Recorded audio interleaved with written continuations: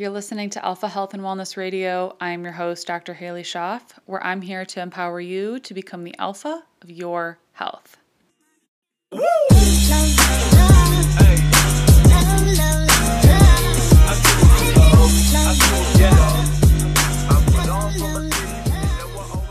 Welcome back to the podcast. I have a really, really awesome interview for you guys today. Today, I share the interview that I did with Rachel Gregory. She is a board-certified nutritionist. She's a strength conditioning specialist, a podcaster, and founder of MetFlex Life. I love it. It's kind of like the play on Netflix, but with metabolic flexibility. She's also the author of the international best-selling book, 21-Day Ketogenic Diet Weight Loss Challenge. She got her master's degree in nutrition and exercise physiology from James Madison University, and she got her bachelor's degree in sports medicine from the University of Miami, which she kind of talks about her journey and through schooling and kind of where she came to within the space that she is now. She's a former collegiate triathlete and athletic trainer. We talk a lot about that journey in this podcast, and currently, she just has a day-to-day coaching business. She guides her clients to becoming her best, most confident versions of themselves. She's got a passion for educating those dedicated to optimizing their physical and mental well-being while improving long-term health and fitness goals. Her most popular course, Keto for Women, has helped women all across the world learn how to ditch restrictive, all-or-nothing mindset associated with keto and instead thrive through the power of metabolic flexibility. And metabolic flexibility is the big thing that we are chatting about in the podcast today. It's something I get a ton of questions about. It's something that is incredibly, incredibly, incredibly important. So I cannot wait to share this conversation with you guys. I think that you're absolutely going to love it. Metabolic flexibility is something we all should be striving for, no matter what your goal, physique, health, whatever, hormones. It is so incredibly, incredibly important. So I am going to, without further ado, give you guys this amazing interview with Rachel, and I hope that you love it. I'm actually going to be on her podcast this week as I'm recording this one, so I'm excited to share that. And just happy to connect with her. She was really, really fun to talk to. Lots of really great actionable steps that you can take within this podcast to better your metabolism. So I'm really excited for you to check it out. Enjoy.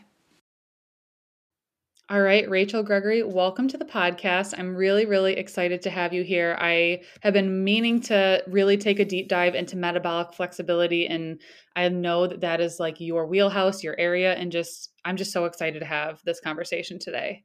Yeah, I'm excited to be here. Thanks for having me. Of course. So for people who might not be familiar with you, your work, or how you got into kind of what you do, talk a little bit about your background so we can kind of, like I was saying kind of offline, we all have kind of that pain to purpose, right? Like I had my own hormone issues, and so that was like my pain, and now that's my purpose and what I do. And I know that, I know a little bit about your story offline, and so I'd love to hear, really diving into that and like what your background is and how it brought you to what you do today. Yeah, sure. So, like I was saying offline, feel free to interrupt me if I tend to ramble on about things, but I'll try to keep it as brief as possible. So just growing up, I was always into sports. I played basketball, softball my entire life. I thought I was gonna actually go to college and play basketball at like a D2 or D3 school. I wasn't good enough for D1, but I actually got injured my junior year of high school, so that sort of dream, I guess, was kind of put on hold. I missed my whole season, my AAU season. And after that, I realized that I probably needed to, think about taking a different route. And so I ended up going to undergrad and getting my degree in athletic training at the University of Miami, because I figured, if I couldn't be an athlete, the next best thing would be to kind of be able to treat the athletes and learn more about, sports medicine and physiology, all of that realm within, training and all of that. And growing up, like within high school, I was never like overweight. I would say, or obese. I would say like I kind of went through yo-yo dieting periods. Throughout, the end, probably like 7th, 8th grade, and then into high school. Never really kind of understood like nutrition and things like that. I grew up in I would say a semi-healthy household. My parents were very like, health conscious, but in the way that they, I guess, thought they were health conscious, but maybe not as like we kind of see today in terms of, like, for example, I always give this example. My dad, like, he would eat cereal every morning, and even, it would be like Honey Bunches of Oats, and it would have like Mm-hmm. heart healthy cereal on there. So it's like, oh, it's heart healthy. It's good for you. So I would eat cereal every morning, and we'd have it with skim milk. We'd have like Gatorade in the fridge and, things like that. So like quote unquote healthy things, but tons of sugar, tons of, and we would have like pasta every night, like things like that. So, Yeah. And obviously focus on fruits and vegetables and all of that. But so I kind of went through my own kind of journey with nutrition. And as I got into undergrad, I was in the athletic training program at University of Miami, and I took my first nutrition class. I believe it was like first semester of sophomore year. And I was like, wow, like this is really interesting. I just got super into it. I ended up doing triathlons in college. So I was trying to, match my nutrition with the training that I was doing and getting more into that. And I guess I don't want to go too far down that rabbit hole, but end of my junior year, end of sophomore year, I realized that I was really, really enjoying nutrition, and athletic training was great, but I wanted to get more. So I decided to find a graduate school program that I could, work as a graduate assistant athletic trainer and get my master's in nutrition and exercise physiology. So that was great. I went to JMU, James Madison University, and did that. It was a 2-year program, so I was able to work as an athletic trainer and get, grad school paid for me, which was amazing. Awesome. Yeah. And, as I went through grad school, as I was working as an athletic trainer, I continued to realize that it wasn't really the path I wanted to continue on past grad school in terms of that career. And it was kind of like a blessing in disguise in terms of like when I was talking to my mentor and trying to figure out, because we had to do a thesis study. So Mm-hmm. within that thesis study, it was, basically he told me, find a subject that you're interested in that's related to nutrition and exercise, and dive into the literature, see what's there or what's not there. Really, what's not there it was the biggest thing. And like dive into the research. And at that time, when I got to grad school, I started getting into CrossFit, and I was like, okay, well, CrossFit, this is kind of like newer. This was back in like 2014, so CrossFit was still kind of up and coming. And he was like, okay, if this is your exercise population, you can use this for your study. Now we have to find a nutritional intervention. And so I actually came across the ketogenic diet as I was researching. And again, this was back in 2014. So keto was like just starting off. Sorry, my dog is barking in the background. I apologize. Hopefully you can't hear that. I'm surprised it's not mine. It's usually mine, and she's usually howling at the mailman. So it's no problem. Yeah, she's probably barking herself in the TV reflection. She does that every day. Anyway, so now I'm rambling, but so anyway, I got really into CrossFit, and sorry, my dog is distracting me. I apologize. And so ended up, looking at the research, there was nothing on keto and CrossFit, right? There was nothing there. There was like no study looking at implementing any type of ketogenic diet in a CrossFit population. So I was like, oh, this is great. Like, I didn't really know anything about keto at that time, so I had to really dive in and learn as much as I could. Long story short, I ended up doing one of the first studies looking at the ketogenic diet in non-elite CrossFit athletes. And I always preface this with non-elite because these were just kind of your average Joe, like moms and dads going to CrossFit a few times a week, just trying to get a good workout in. And within this study, the main goal was to see if they could change their body composition over a period of time. So lose body fat and, maintain their performance or potentially increase their performance. And so it ended up being a great study. It was there was a lot of things that I wish I could have done that I couldn't just because of the limitations that I had within that time period. But it was a good start, right? With research, it's always like, there's always things that you want to do, or you look back, looking back now, there's always things that I would I would, do differently within the research world. But hopefully that kind of would just kind of help propel the research and propel people to get more interested in this type of work.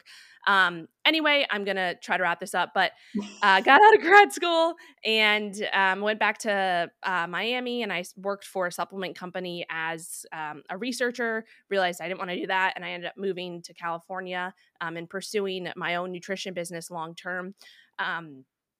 I started my own online business. I wrote a book about keto. I went down that low carb keto lifestyle myself for a really long time. And I got to a point where I was just like deep in the rabbit hole and realized that I was struggling a lot with incorporating carbs back into my life. And I realized that like I was very, very carb phobic. I was just kind of like fearing whole food carbs, which is just crazy. Like I would just get so nervous to eat like fruit or a sweet potato, like things like that, which is just crazy looking back at that now. But when I say that too, there's a lot of people who struggle with that. And that's really the wheelhouse of clients that I work with are mostly females who are maybe have gone keto and they saw good results and they felt good and it benefited them. But now they're just like, okay, I don't necessarily want to go deep down this kind of keto rabbit hole forever. And I don't really know how to bring carbs back in or use them, to benefit me, which there are many ways that carbs can benefit you. So yeah, that's kind of what my journey has been. And it ultimately brought me to realizing that metabolic flexibility was super, super important for everyone, and that there's kind of a spectrum of people. And we can get into this in terms of, like how metabolically flexible they are and where they're at on this spectrum, and like how we can use certain nutrition and exercise interventions and lifestyle interventions to bring them back to that balance while still being able to, use carbs and fats as fuel sources when that's warranted. So we can get into all that. But yeah, that's really kind of the long-winded story. I'm sure there's a bunch of stuff I missed, but I'm going to shut up now and let you talk. I love it. No. So what do you feel like brought you, or like, yeah, it kind of brought you to that low carb space, especially with being an athlete?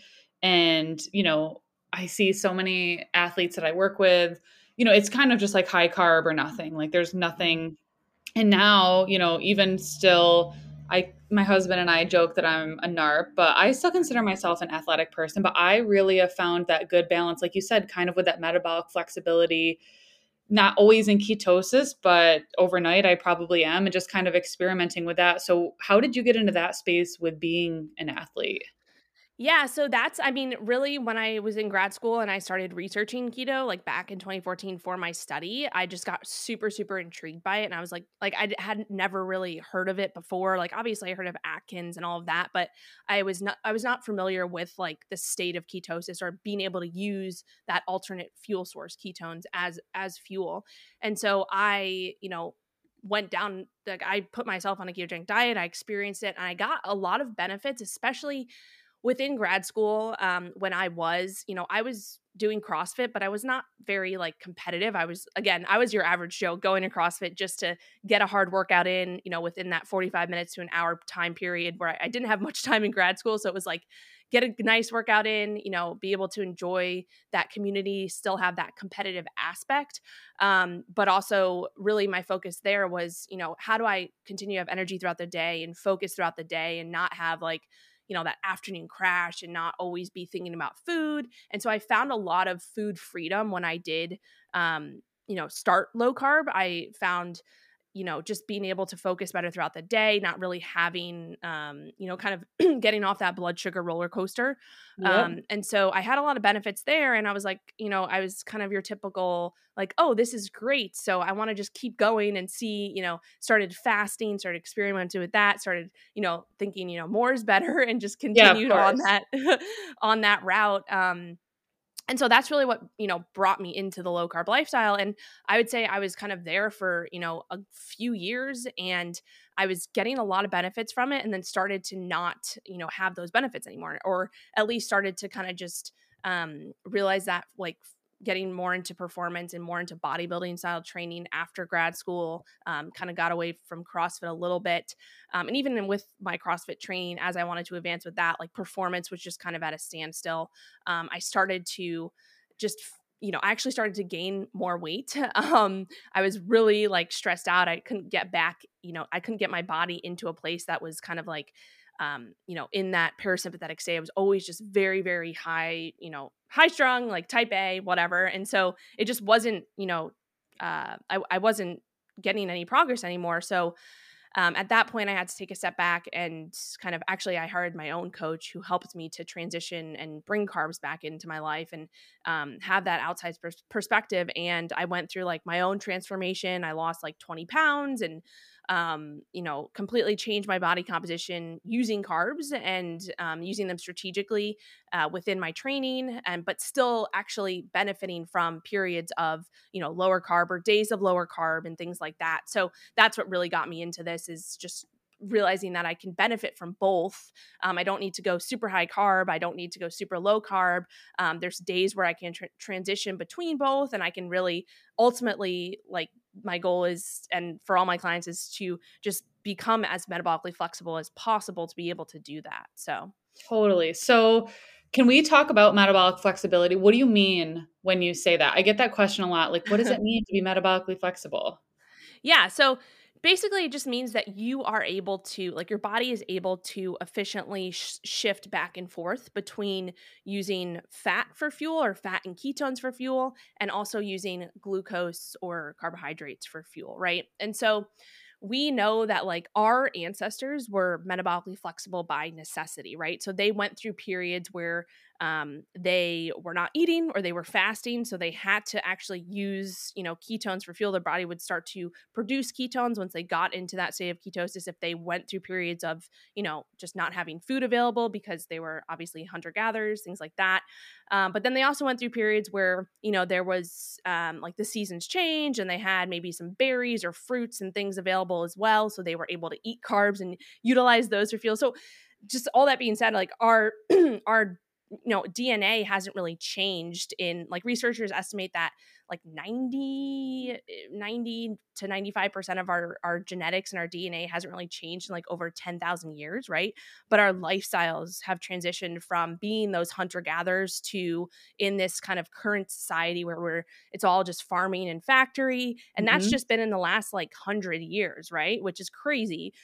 So food's always available to us now. And it's obviously, we have lots of processed foods and things like that. So right now, like, there's a lot of people who are very, very metabolically inflexible, especially like with the standard American diet. If we are, higher carb, you know, as we go through that life, like as we go through our life, we actually are born in a place where we should be utilizing ketones as babies. We should be utilizing ketones for fuel. Having higher fat breast milk, things like that. Like, our brain develops in that state, not necessarily in a complete state of ketosis, but going in and out of that state and being metabolically flexible. And then as we come into kind of the real world, and especially, like I said, in a higher carb realm in the standard American diet, we become so far on the end of being metabolically inflexible where we can't tap into like body fat or even that state of ketosis. And that in itself can lead to a lot of issues if we continue to go down that rabbit hole with, blood sugar dysregulation, diabetes, things like that. So that's kind of one. I like to kind of divide it into two spectrums. On one side of the spectrum, we have those who are metabolically inflexible in the sense of they're just so used to having carbs all the time, high carb. Like I said, they can't tap into their body fat for energy and producing ketones or being in a state of ketosis at all. They're so reliant on carbs. And then sorry, I apologize. It's okay. For some people, eventually that can lead to, like I said, blood sugar dysregulation, insulin resistance. So they actually start to become resistant to being able to use that carbs for fuel. And they're kind of in this like weird place where their body is just so overworked and so stressed. And they're so metabolically inflexible on that side of the spectrum. But then there is this other side of the spectrum. And this is where I've kind of come into this space, is like those people who, and this was me, right? This is me when I went keto for so long and I had benefits, and I kind of just went down that mental road where I was like, oh, this is amazing. And I can't, do anything else, and I have to continue on here. We have those people who have gone keto and they got great results initially, and then they just continue to go, and they start to not get those results or start to get negative results, and they're like, oh well, I just need to maybe reduce my carbs even more, right, to keep, or maybe I have to fast even more to continue to get the benefits. And so they become metabolically inflexible on that side of the spectrum because their body starts to not be able to recognize carbs as a fuel source, in the sense of like, obviously we can still use them, but when you know, go so long without consuming carbohydrates, and you're bringing your insulin levels so low, and you're kind of, basically it's a kind of a use it or lose it situation with your digestive enzymes and some other enzymes and some other hormonal things that are going on in your body, where your body's like, hey, like, you haven't fed me carbs for a while, so if you feed me carbs, like, I'm not necessarily going to recognize this fuel source as efficiently, as efficiently as if I had them a little bit more regularly or kind of more balanced. So there's kind of those two sides of the spectrum. And the goal with metabolic flexibility is to kind of, you know, be in the middle and be able to use both fuel sources and bring people back to more balance. No, I love that. I totally agree. And it's a really complex thing, but really simple when you break it down. And I think that, and I see this with so many people that I work with, and especially because I kind of came from the fitness space where we're told we eat every 2 to 3 hours. There's zero food freedom because you're constantly thinking about, okay, if I'm leaving the house to go grocery shopping, I'm going to be gone, running errands for like 2 hours. Should I put a protein bar in my purse? And it's like, in what world would that ever have been realistic, for our ancestors? And I think that was just one of them. I totally related when you said the food freedom, because you're not always thinking about food because you don't have to, because you fuel when you eat and you can burn either what you ate or you can burn your body fat when you're not. And honestly, that's the place that no matter what I think your goals are, whether it's putting on lean muscle mass, whether it's losing body mass, that's a place that I think that we all could benefit from, even just from like a health standpoint. Like, we should be able to have that, because I see this a lot, especially when my husband and I, we go out on these really long hikes in the mountains. We're gone for like 8, 9 hours. We aren't eating a whole ton because we're hiking and we're like in this almost like survival mode. And we're able to do that because our body can tap into body fat to do that. Whereas, Mm-hmm. like, if you would have asked me to do that a few years ago when I was literally being hypoglycemic in the middle of a workout, I wouldn't have. If we think about that evolutionarily, like, I would have died off. I wouldn't have made it. Like, that's the strongest survive. And if you can be metabolically flexible, you're going to just be more resilient. I mean, we look at the Mm-hmm. impact that it has on metabolic health or on immune health and hormone health and all these different things. And so, what are some signs? I know I just kind of mentioned like a few that I personally had. What are some things that people can maybe do, like a mental checklist, if they are maybe suspecting that they might not have good metabolic flexibility? What are some things that they should notice? Sure. So, like, a few of the things that you mentioned in terms of just like kind of always relying on food to regulate your energy levels, right? You're always kind of thinking about your next meal, or you're always like, maybe you're kind of on that blood sugar roller coaster where, you consume food, you feel good, and then, a little bit later you have that crash, and you're just always kind of looking for your next meal or your next snack. And some of these signs too, like, there's also, obviously, it's so individual too, because there's going to be other things going on as well. Like, some people might have, blood sugar dysregulation, or like other things going on that are not necessarily always related to like nutrition. So for example, like, if you're not sleeping or you're overtraining or things like that, like, that's all going to play into it. But these are just some things that I would say, if you have a lot of these kind of signs and symptoms, it would probably mean that you are pretty metabolically inflexible, or you're more towards that spectrum, or that side of the spectrum. So, like, always, like I said, always relying on food, maybe just like constant fatigue throughout the day, kind of always relying on maybe caffeine, like you're like that afternoon crash, you have to, go for that cup of coffee. Um, just kind of things like mood swings and just energy ups and downs, constant cravings, constant, like, kind of feeling like you're being controlled by those hunger and cravings.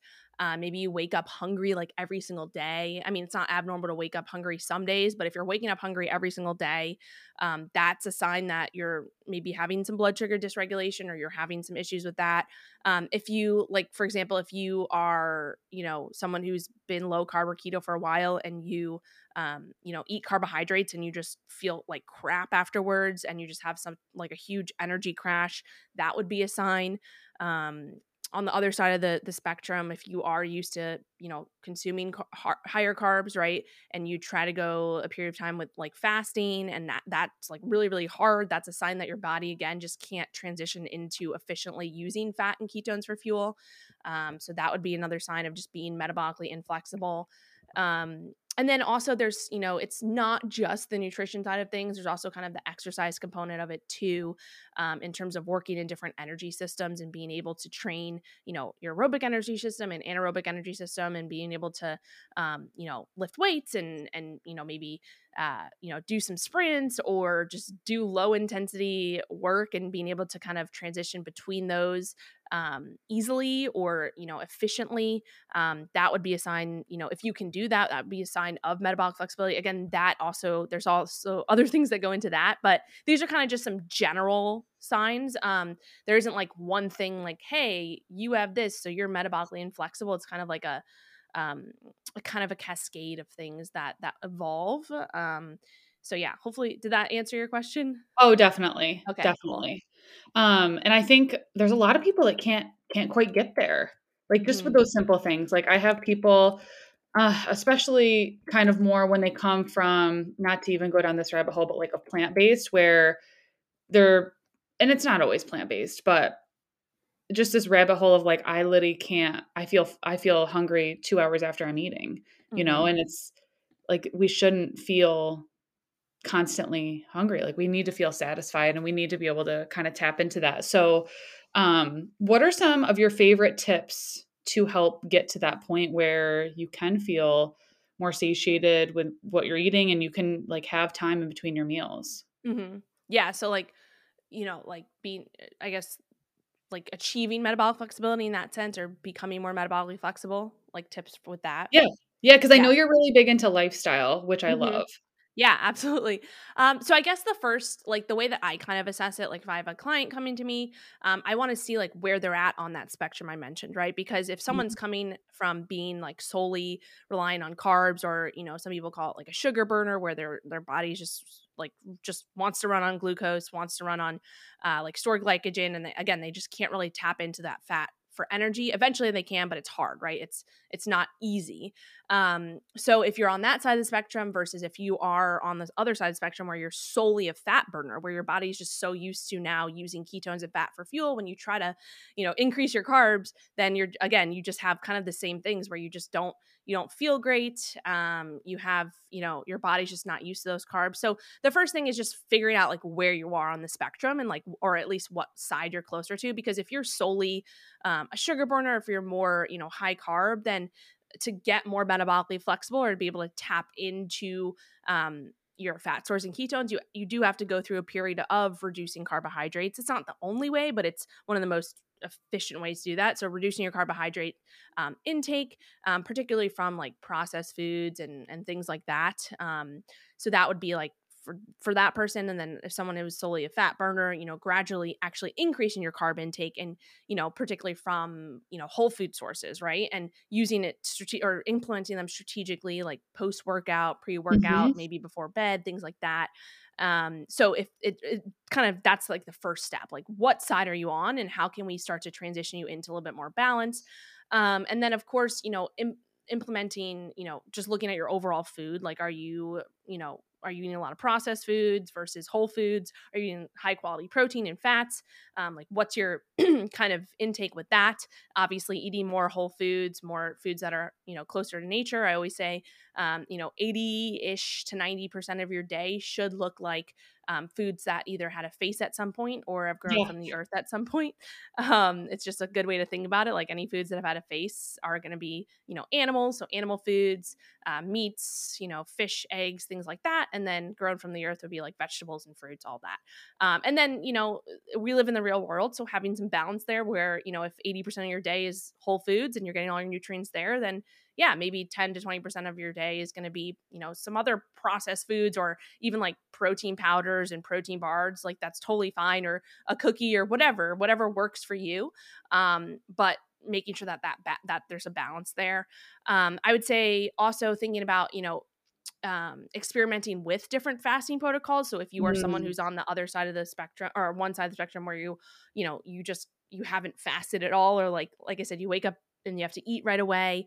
You have to eat every few hours. So starting to experiment with maybe pushing off your first meal a little bit in the morning to extend that fasting window overnight, or maybe you stop eating earlier, just kind of playing around with people refer to it as like your fat burning windows. Like, so Mhm. simply, 4 to 5 hours between meals and just trying that, right? Instead of like 2 to 3, that's going to like transition and help teach your body how to burn a little bit more fat for fuel and tap into those fat stores.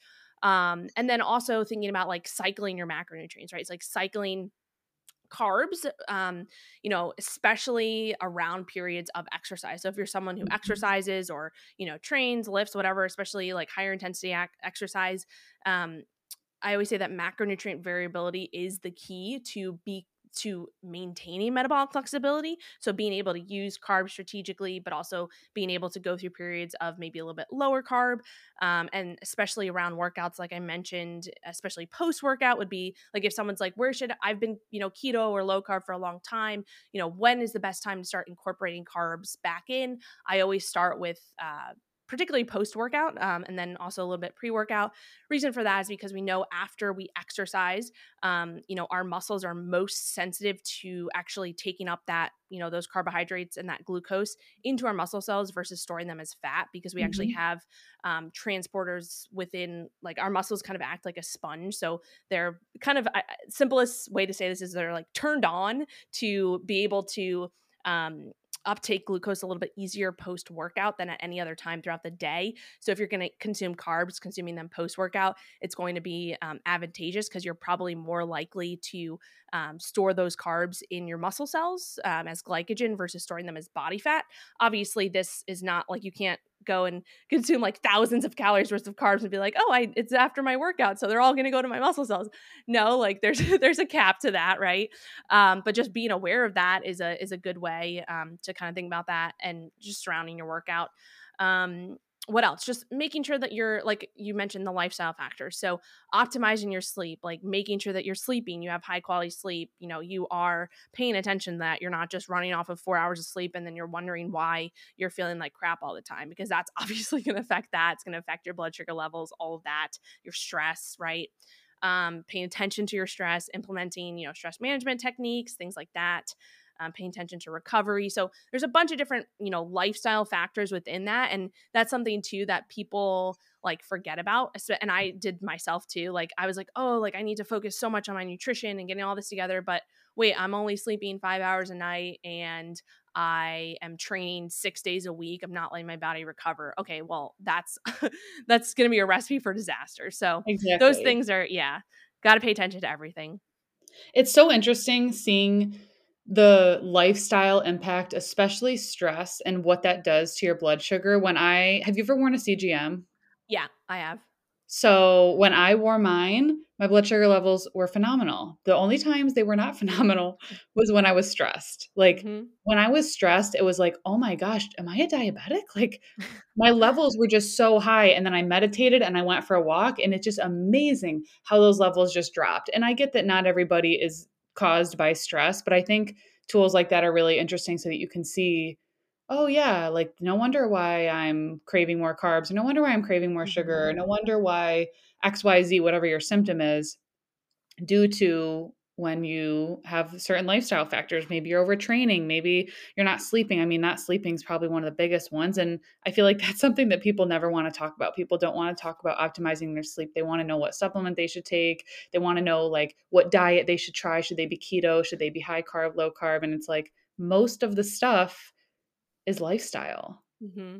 Yeah, which is like so important. I couldn't agree more. And it's those things that are like the least sexy things, right? That you can change, or, and I probably should have started when you asked the question, I probably should have started with the lifestyle things, because if you like, aside from your nutrition, like if, like I said, if you're not sleeping, if you're overtraining, if you are always stressed out, if you can start to manage those things, like you could do a lot without even like adjusting your nutrition. Nutrition is obviously a huge part of things. And I always used to say like, and I'm sure you've heard this, like people say, with with lifestyles healthy lifestyle and all of that, like it's 90% nutrition, but in reality, nutrition is a big piece of it. But I would actually start with the other factors, because nowadays those are the ones that people struggle so much with, right? Totally. And kind of just like backtracking to when you were talking about fasting, I think so when I learned about fasting, probably like a year and a half ago, or like really kind of dove into the research, um, I kind of feel like I just started with like a simple 12 to 13 hours overnight. And from there, you're able to kind of tailor your fasting. And I think I get a lot of questions on like, I heard that fasting is really bad for women. Like, so I shouldn't do it at all. Right. And I'm like, Hmm. everybody's so black and white in their things. It's like it's either good or it's like the worst thing in the world for you and it's going to be horrible and it's the end of the world. And I feel like with pretty much everything that we've been talking about today, it's like that black and it's like that gray area. It's not black and Hmm. white. It's not too much carbs or it's not like high carbs and it's not minimal carbs. It's like that gray area. What is that for you? And it's the same thing with fasting. I mean, at least that's how I see it. Would you agree?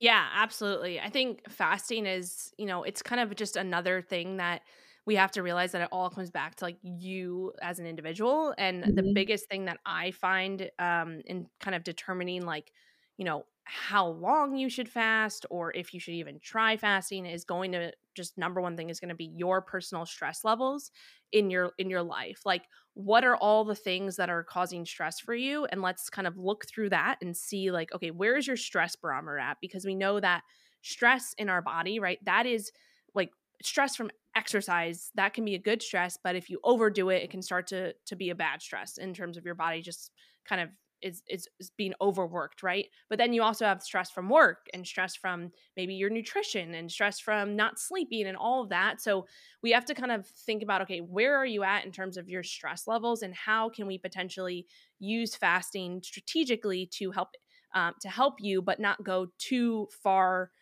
down that rabbit hole where it's actually causing more stress on your body, because then that in itself is just going to be a recipe for disaster, right? So the number one thing that I always look at first, if I'm going to like recommend fasting for someone, or if they say like, I want to try fasting or whatever it is, it's always like, okay, what are all the stressors that are happening, and how are you going to respond to that? And taking more of a gradual approach versus saying like, oh, why don't you just start, like, try a 24-hour fast and see how Oh it my goes? gosh, yeah.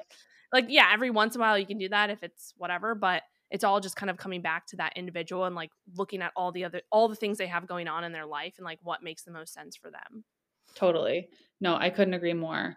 Um, so and I think so with so much of this, it's either really important. So many people just like really want to be told what to do. And I think I challenge people to really dip into your intuition and like dip into like what your body is trying to tell you. A lot of us don't really understand what that is, right? Like whether it's, oh my gosh, I'm feeling hot and shaky and I feel like my blood sugar's crashing, I'm craving all this food, like I don't know what to Mhm. do, or it's like I don't even know when to fast. I don't know when I want to eat because I want to be told when to do all these things.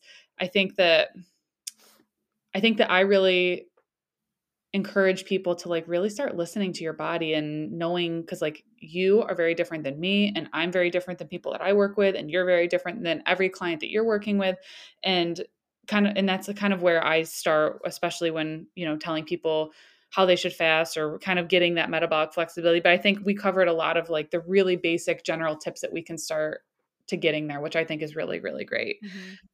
Yeah, I um, agree. I would yeah. say too, one thing too that just kind of piggybacks off that is, I do have some people who are like, well, I can't listen to my body because I try to fast and then I'm hungry, right? Starving. I'm like, right. And so sometimes, if the intuition is, you're kind of just like all over the place with that, and you really can't decipher between what's real hunger versus what's a craving, or you just like can't do that. Sometimes just trying things and trying like one thing at a time versus trying to change 10 things at a time is super beneficial. And then that also comes with like working with someone who can help you, right, to help you kind of determine, okay, what's the best course of action, what's the best plan for where you're at now.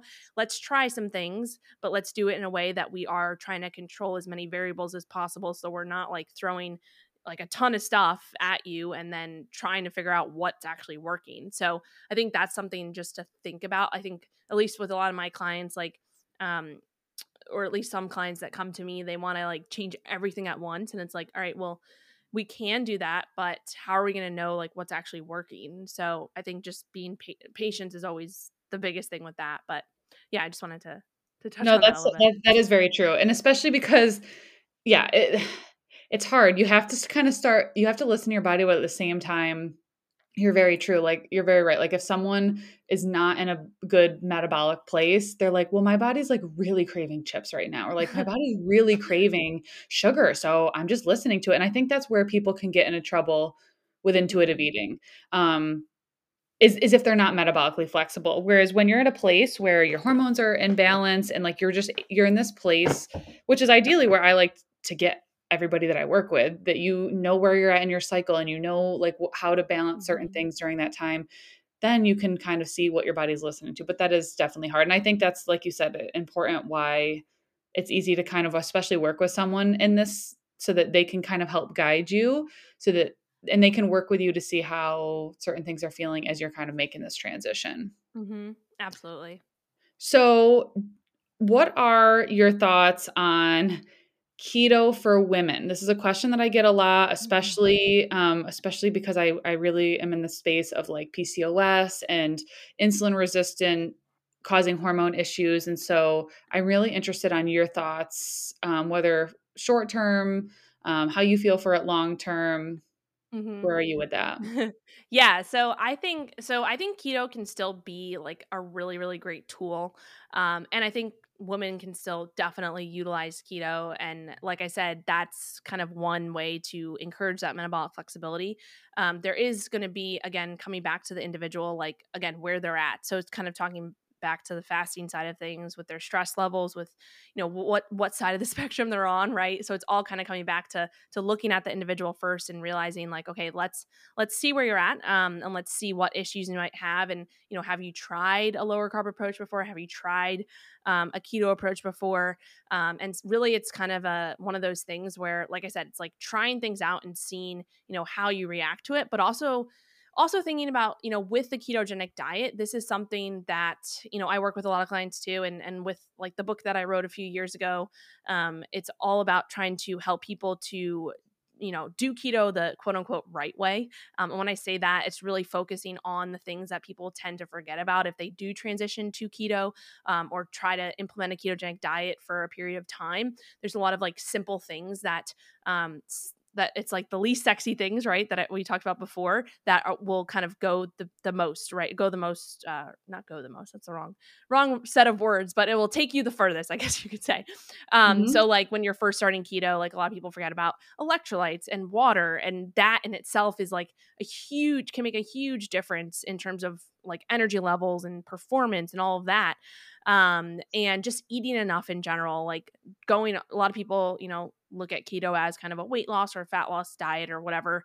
And they start to, maybe transition to lower carbs or going on a ketogenic diet, and then they also drop their calories super low right from the get-go, and they wonder why their energy levels suck or they feel like crap because they've put themselves into such of a deep deficit right from the start. Or they've dropped carbohydrates so low, which is like not necessarily advantageous, or they've dropped protein so low, which I'm a huge advocate of a higher protein approach when it comes to, implementing a ketogenic diet. And this is all with, for women especially too. Like a lot of the female clients I work with, like probably 90% of them that come to me are under eating protein. So that's a huge one. Also, like with females, again, going back to kind of just realizing that we do have more sensitive hormones than males, and sometimes, like Mhm. during periods of the month, obviously, and kind of working with your own body and kind of figuring out, okay, what works for you, and can we implement keto in a way that is going to work for you versus against you in terms of your overall stress load, your overall like what your exercise is like, things like that. So in general, I think, again, it comes back to the individual, but I feel like, just from my experience and going through it myself, like keto can be a really powerful tool for a lot of people, especially depending on like, what's if you're on kind of, there's another spectrum. I always like to use these spectrums. It's more so like those who are, a little bit, overweight, maybe obese, struggling with some insulin resistance. Maybe they're not super active. Like maybe they are suffering from PCOS. That could be a great population to implement a ketogenic diet versus a female who is, on the leaner side. She doesn't have too much body fat. She's super, super active. Whether it's endurance or like lifting, lots of muscle mass, lots of, activity going on there. Type A person who always wants to, do more. That used to be me. And so that might not be the best situation to go completely into like a very low carb ketogenic diet. So it kind of just depends on like where you're coming from, and then also like what your goals are, because, even with those leaner females, maybe like those who are, on the leaner side and still active, sometimes there can be some blood sugar dysregulation, Yeah. Happening there. So it's not necessarily like, oh, you're lean and active and you're not overweight, so keto's not for you, or you don't have to worry about your blood sugar. But for some people, there's a lot of issues that can still occur there. So I think there's just so many kind of different factors to that. But with the female, in the female versus male with the ketogenic diet, I always say it just has to be a little bit more kind of dialed into that individual, and realizing that going keto for a long period of time might not be the best approach, but potentially implementing it in cyclical keto, especially like I said, higher protein keto, bringing carbs in, another kind of, there's so many different terms for types of ketogenic diets, but like a targeted approach where you're maybe lower carb throughout the day, but then you're implementing carbs pre and post workout. So there's so many different like tactics and things like that. And that's really what I created a Keto for Women program, which is basically a 3-month program to help women implement keto in a way that is going to work for them, and really focus more so on like the body composition side of things, but really teaching them throughout that 3 months how to become more metabolically flexible, or that kind of being the end goal. So that's really for everybody. I feel like, using keto as a tool, but realizing that you don't have to stay there forever, or you can't have carbs ever again. That's something that, a lot of people start to get caught up on. So just kind of finding that balance. Definitely. And I totally agree with that. I think that keto can be very helpful for people if they are really kind of needing to teach their body how to dip into their fat stores for fuel. I think that can be really good. And then kind of like, it sounds like how you do, you just kind of slowly taper things, and you can get kind of back to a place where it's a lifestyle. Because there's people who generally feel better with lower carb. There's people who feel better with moderate. And then there's people who feel better with more. And it's all, once you get to that place where you're able to burn what you're eating, and then also burn your own body fat or burn dietary fat for fuel, and then that you're at a good place. I feel like I see this a lot with people who have weight loss resistances. They're just not at that point yet, so Yeah. no, but that's awesome. I love that. So tell people how they can connect with you, how they can find you. Just so, because I know you offer that great program, so that they can dive into all of this information. I know you have a podcast. Yeah, sure. Thank you. So all of my programs and my podcasts and everything can be found at my website, which is metflexlife.com. My podcast is called Metflex and Chill, just a funny takeoff of Netflix and Chill. I love it. And the podcast is really geared around, educating people on metabolic flexibility, but also bringing different experts in from, different realms of nutrition and fitness, and getting their opinions, and kind of diving into that. So it's not just about metabolic flexibility. There's a lot of other, just overall nutrition, exercise components to that. And then, like I said, at my programs, Keto for Women is kind of my most, popular program in that sense. But I also have a muscle science for women program, which we talked about that's with my friend, or our friend, Ashley Van Houten. So that's if females are interested in kind of getting a little bit into the lifting side of things and learning more about that. We didn't talk about that too much today, but there's so many benefits to that. So yeah, and then on Instagram, my handle is at rachelgregory.cns, and I'm just posting, try to post some good content there a few times a week, and keep up with that. But yeah, those would be the main platforms. Nice. Awesome. So Everybody should go connect with you there. I love your podcast. That's amazing. Very so creative. Before I let you go, I always ask, this is a recent thing that I've been doing with all my guests, but what is one thing that you do every single day to be the alpha of your health? If you had to pick one. Ooh, that's a good question. Oh man. So for me, I would say just getting outside and going on a walk. Like, I know that if I don't do that every single day, like, I just don't feel great. And it's Mhm. not necessarily always like every morning, but sometime throughout the day, just going for a walk. Or like walking to the gym versus driving to the gym. I do that every day.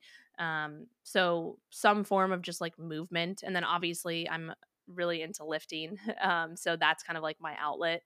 So I would guess it's a combination of like the movement and just general walking outside and getting sun and fresh air and all of that. And then lifting is kind of like being in the gym is kind of my happy place. So I love that, and I would have to say that that's probably mine. I had someone ask me yesterday because I was talking about, like, circadian rhythm and just, like, really creating good health routine, and they're like, "What is, like, a non-negotiable?" And I said getting outside and going for a walk. Because I mean, we have a treadmill, and I can use that, but I don't get the same therapeutic benefits as I do from being outside, so I would definitely have to agree that's probably one of my favorites. I'm actually gonna go for another one with a dog after this podcast. I actually thank God there's a mute feature on this because someone came and dropped off a package and the dog's in the office with me and she would have blown our eardrums off. So thank God for that. But I totally agree. Sometimes it's that lifestyle medicine that truly I think makes the biggest difference.